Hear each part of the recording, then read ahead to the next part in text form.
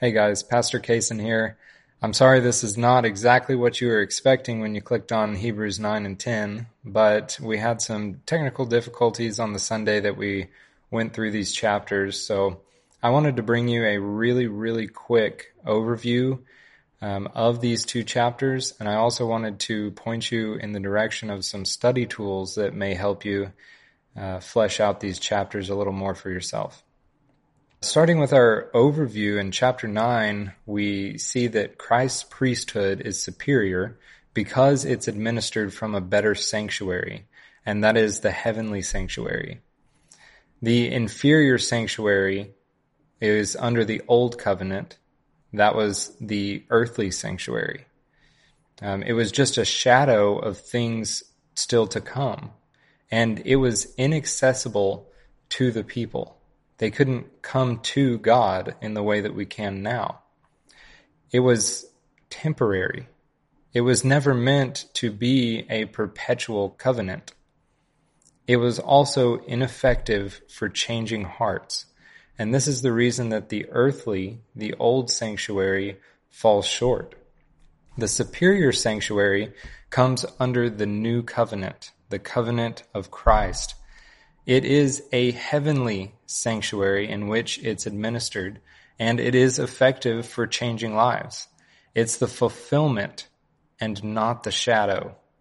It is based on a completed sacrifice.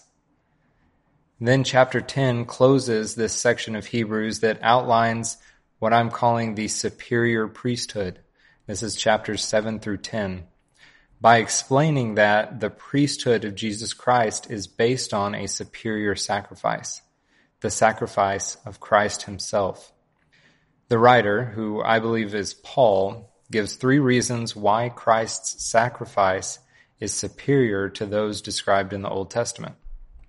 Number 1, Christ's sacrifice takes away sin, something that the Old Covenant could never do. Christ's sacrifice never needs to be repeated. In the Old Testament law, sacrifices had to be offered repeatedly.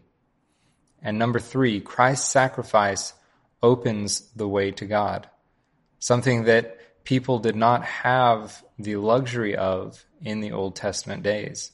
Christ's sacrifice actually tore the veil between God and man. He is our mediator. He brings us together with God. Christ's sacrifice opens the way to God. Now, I'd like to run down a few study tools that I use and I recommend. First off is Wiersbe's expository outlines on the Old and New Testaments.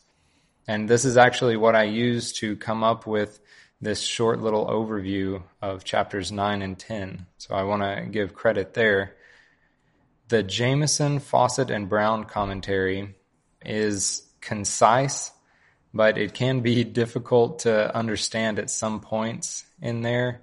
It does have a useful introduction to books, which I've found very helpful, gives authors and backup information. This commentary can be downloaded for free at Olive Tree. Olive Tree is the Bible software that I use on my laptop and my phone. It can also be used on tablets and things of that nature. But the software itself is absolutely free. Some resources that you buy in that software may cost, but this specific commentary is free to download. Also in Olive Tree is the New King James Version Strong's Bible. And in this particular version of the Bible, the English words are hyperlinked with Strong's numbers. You can click on a specific word and see a definition and get insight into the word that the author used in his original language. You don't even have to know Greek or Hebrew to use this tool effectively. It gives really good insight into the original language. And lastly, some audio for you.